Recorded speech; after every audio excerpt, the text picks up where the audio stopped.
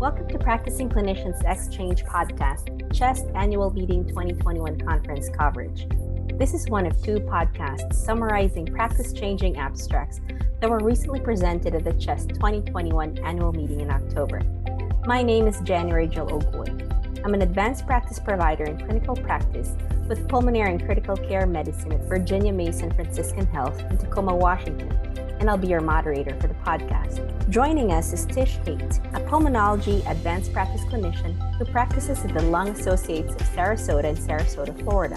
In this podcast, we'll provide clinical perspective on selected practice-changing abstracts covering a variety of topics from the CHEST 2021 Annual Meeting. This program is developed in partnership with the Association of Pulmonary Advanced Practice Providers and is supported by the educational grants from Actelion Pharmaceuticals US, division of Janssen Pharmaceuticals, and Mylan Specialty Ltd. This program is provided by Practicing Clinicians Exchange for 0.25 ANCC and AAPA credits, with 0.25 credits applicable for pharmacology credit for NPs. To receive credit for this program, go to pce.is/CHEST. The learning objectives for today's podcast include identifying recent practice-changing data across major pulmonary and critical care conditions, and formulating strategies for the management and monitoring of patients with pulmonary conditions based on the most current efficacy and safety evidence. So let's get right to it then. I love that we can start our discussion on what I would consider as one of the most overwhelming yet very important topic on pulmonary hypertension. Tish, what is the newest data on idiopathic pulmonary hypertension? Jill, thank you. Pulmonary hypertension is usually very difficult because it's not seen by a lot of providers. There are 5 groups of pulmonary hypertension defined by the World Health Organization. Idiopathic pulmonary hypertension is one that we don't have a really good reason for or cause, hence the idiopathic portion. Rizvi and colleagues, the author of this study, presented an abstract at CHEST discussing the hospitalizations of idiopathic pulmonary hypertension in the US. It was a national perspective going between 2007 and 2017. It was retrospective. They obtained data from the nationwide inpatient sample database, looking at patients 18 and older with the DRG of idiopathic pulmonary hypertension. There were some definitely very interesting data that they were able to obtain. Between 2007 and 2017, hospitalizations for idiopathic pulmonary hypertension actually decreased. It was at 0.05 in 2007%, and it went down to 0.03% in 2017. Over that, they also looked at all-cause mortality during that same time frame in the same age population. And it initially in 2007 was 6.4%, and down to 2017, it went down to 4.8%.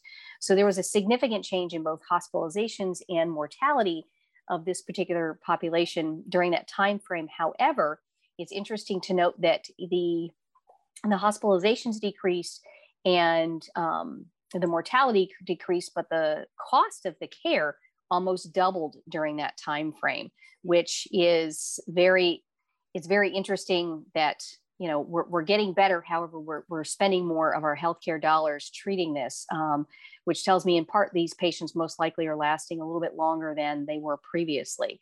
So that was definitely an important take-home point over the last several years. That's great. You know, it probably also means we're doing a better job at diagnosing and catching these folks with pulmonary hypertension. And based on these results, you know, there was a statistically significant decrease, as you mentioned, in both the absolute number of IPAH hospitalizations and total all-cause mortality related to this. So for our colleagues in primary care and pulmonary specialty groups, what's a good source for a definition of pulmonary hypertension that you would recommend to use, since early recognition is key to timely management of IPIH? Definitely. Early diagnosis is key to managing these patients much better. There's actually quite a few sources out there. NIH and CDC both have some good initial things because, as we all know, patients they're going to look for the first place to go try and find this as you're beginning to work them up, and you tell them this is a possibility. So I would definitely recommend looking at the information they have. Mayo Clinic has some good availabilities online for information, as well as CHEST has some excellent CEUs and more information on treating pulmonary hypertension and diagnosing it as well. Great. So when would you recommend a referral to a pulmonary hypertension specialist? That's key, because nobody wants to send patients to a referral area if A, they don't have anybody available, or, they send every patient that they see because they're short of breath. So you definitely have to work them up a little bit.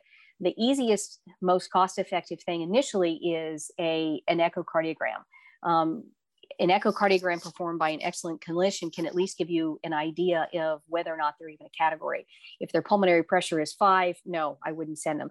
But if you're starting to get in the area where your pulmonary pressures are starting to be elevated in the 20-25 range, it needs to be considered, knowing that an echocardiogram is not the gold standard and more testing would need to be done. And not everybody has those things available. So being aware that the more rural areas may not have the same resources and would have to put the patients out going to a further area, I would definitely try and get at least an echocardiogram and then look at an area that has a pulmonary hypertension specialist or a tertiary center, which would have more resources than just a small area and institution. Wonderful insights on pulmonary hypertension. It really is such a difficult subject to even begin diagnosing. In summary, timely and appropriate recognition of pulmonary hypertension has been shown to reduce hospitalization and all-cause mortality related to this. The more we know about this, the more we become comfortable at diagnosing and properly managing this condition. Now on to a controversial yet important topic on the use of combination inhalers among our COPD patients. The GOLD guidelines have become the fulcrum that helps clinicians decide on which bronchodilators, and the combination of any one of these may help with preventing future exacerbations. These bronchodilators include the long-acting muscarinic agents, or LAMA agents, long-acting beta agonist, or LABA agents, and inhaled corticosteroids, or ICS. In this next discussion, we will be tackling the comparative effectiveness of the use of LAMA-LABA versus ICS-LABA agents towards the reduction of COPD exacerbation and illness with pneumonia. So thank you, Jill.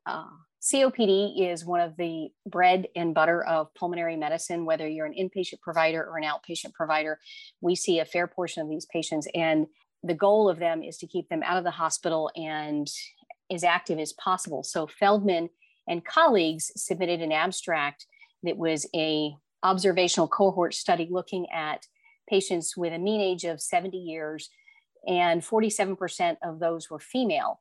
Of those that they looked at patients who were taking a LAMA-LABA, and they found that those had a 10% reduction in their first to moderate to severe COPD exacerbation versus those who were taking an ICS or LABA, which is important as it goes along with the GOLD standards and the guidelines that we've been using as an outpatient. It continues to reiterate staying with the guidelines is key. And when we alter from those, our patient outcomes aren't as well.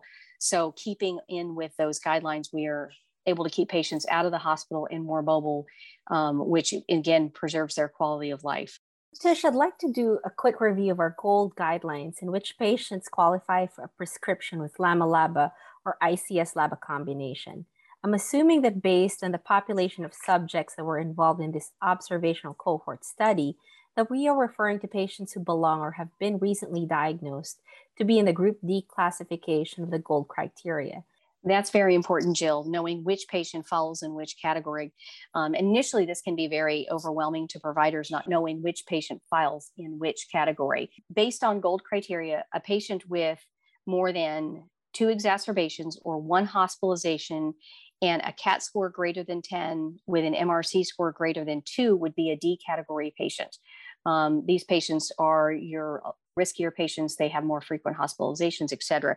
So putting them on the proper regimen is key to keep them well and out of the hospital and with fewer and less frequent exacerbations. It's key to know that those patients, if this is the first time you're seeing them, they fall in that category, that you definitely put them on the proper regimen. And you need to continue to reiterate and go over and ask these patients how they're feeling, how many exacerbations have they had, are they sticking with their regimens? This is key to keep them as well as possible and make sure you're prescribing the right medication for the right patient in the right situation. I understand that using the GOLD group classification is primarily for initiating treatment therapy. How do I escalate or de-escalate based on symptoms and exacerbations? And is there a useful biomarker to guide therapy? Providers should reevaluate where the patient is at every visit. When they come in, we should fill out these forms. We should ask them how they're feeling, how many symptoms they've had, how many exacerbations they have had they had any hospitalizations. Unfortunately, we may not always know these things prior to their visit. You may not know that they had a hospitalization when they were on vacation and they didn't tell you. So these are key things to ask at every patient visit to evaluate them. In addition, you need to ask them their cough, their quality of sputum for those patients who have frequent sputum. If they're always green and they're still green, I wouldn't do anything different. And the other things you need to add are eosinophil blood counts. Adding a CBC may help guide therapy. The presence of an eosinophil in the laboratory studies may help you determine whether or not glucocorticosteroids would be effective for these patients. And also, if their EO count is low, it's a predictor that the ICS may not help them much and also may increase their risk of pneumonia. So again, back to the gold standards, if we follow those and ask our patients at every visit, we will actually keep them safer and provide them with better relief and medication adherence overall. Thank you, Tish, for a wonderful review on the gold guidance. COPD certainly continues to be a worldwide disease problem. It remains as one of the top 3 causes of death worldwide, based on the recent COLD 2021 report. Hence, as clinicians, we really need to keep working at properly managing these patients in whom the use of combination bronchodilators continue to be challenging, particularly with its underuse among our Gold D patients. So moving along to our next hot topic, which will be a great subject to close out our podcast today, is talking about COVID-19 pneumonia and the use of CPAP, or continuous positive airway pressure. COVID-19 has truly become a disease to reckon with, as to this day, we are still trying to understand how this disease continues to evolve and what else in our armaments can be used that can positively impact addressing the multitude of problems associated with it. One thing that we have been utilizing is CPAP to stave off intubation and likely transfer to the ICU. Yes, Jill, COVID has become quite the hot topic, and it was no different at CHEST this year. I can't tell you how many topics and conversations that we saw about COVID-19, the appropriate management, and what is really the best case and how do we manage these patients. OPCOV and colleagues had a retrospective trial where they looked at patients who had COVID-19, pneumonitis, and respiratory failure, and they looked at them to decide which one did better, whether or not they had CPAP versus intubation. It was not a very large sample size. It was only an N of 28. However, I think it brings to show us that we probably should have more information and data research on this. They did exclude notably patients on BiPAP, which is a big key difference when you're looking at patients in this particular populations. Some providers automatically went to BiPAP. So those were excluded from this particular data. They found that the 30 to 90 day outcomes, which are things that we use key in the ICU, using CPAP for COVID pneumonia, were fairly favorable. However, a third of them did require home oxygen, indicating that they had a prolonged recovery phase of respiratory failure. Which unfortunately is something that we've seen a fair amount with COVID patients, that whether or not they required ICU or CPAP, the long recovery phase of these patients, it may tell more how sick they were and overall prior even to coming in. So there's a lot of good data for this. I think more research needs to be done. I'm hoping to see more in the future on really the best way to manage these patients. Although, as you mentioned, the sample size may be small, any tool we can use to halt the progression of COVID-19 among non-intubated patients is still promising. So this study mentioned that 1/3 of patients require home oxygen. What can you tell us about acute respiratory distress syndrome, or ARDS, and why is it that some patients require home oxygen? So ARDS is an unfortunate symptom of a much larger issue. We've known about ARDS for many years in the pulmonary critical care world because it's been associated with a variety of insults. Anytime the body had a significant pulmonary insult, the lungs became stiff and fibrotic.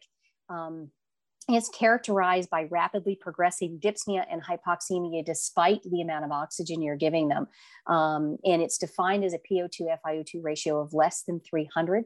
In this case, I can see an image go from a beautiful clear lungs in someone who's just a little sick to a full whited out lungs with lungs that are very stiff and fibrotic in, unfortunately, a very rapid amount of time. I've seen it happen in less than 12 hours. These patients are unfortunately no longer able to absorb oxygen and perfuse as they did before. When I describe it to patients and family members, the best example I've always used is a dried kitchen sponge. It can't absorb what they need. And that's unfortunately where these patients are. We're giving them everything they can, but their body is no longer able to participate in the way that we would like it to.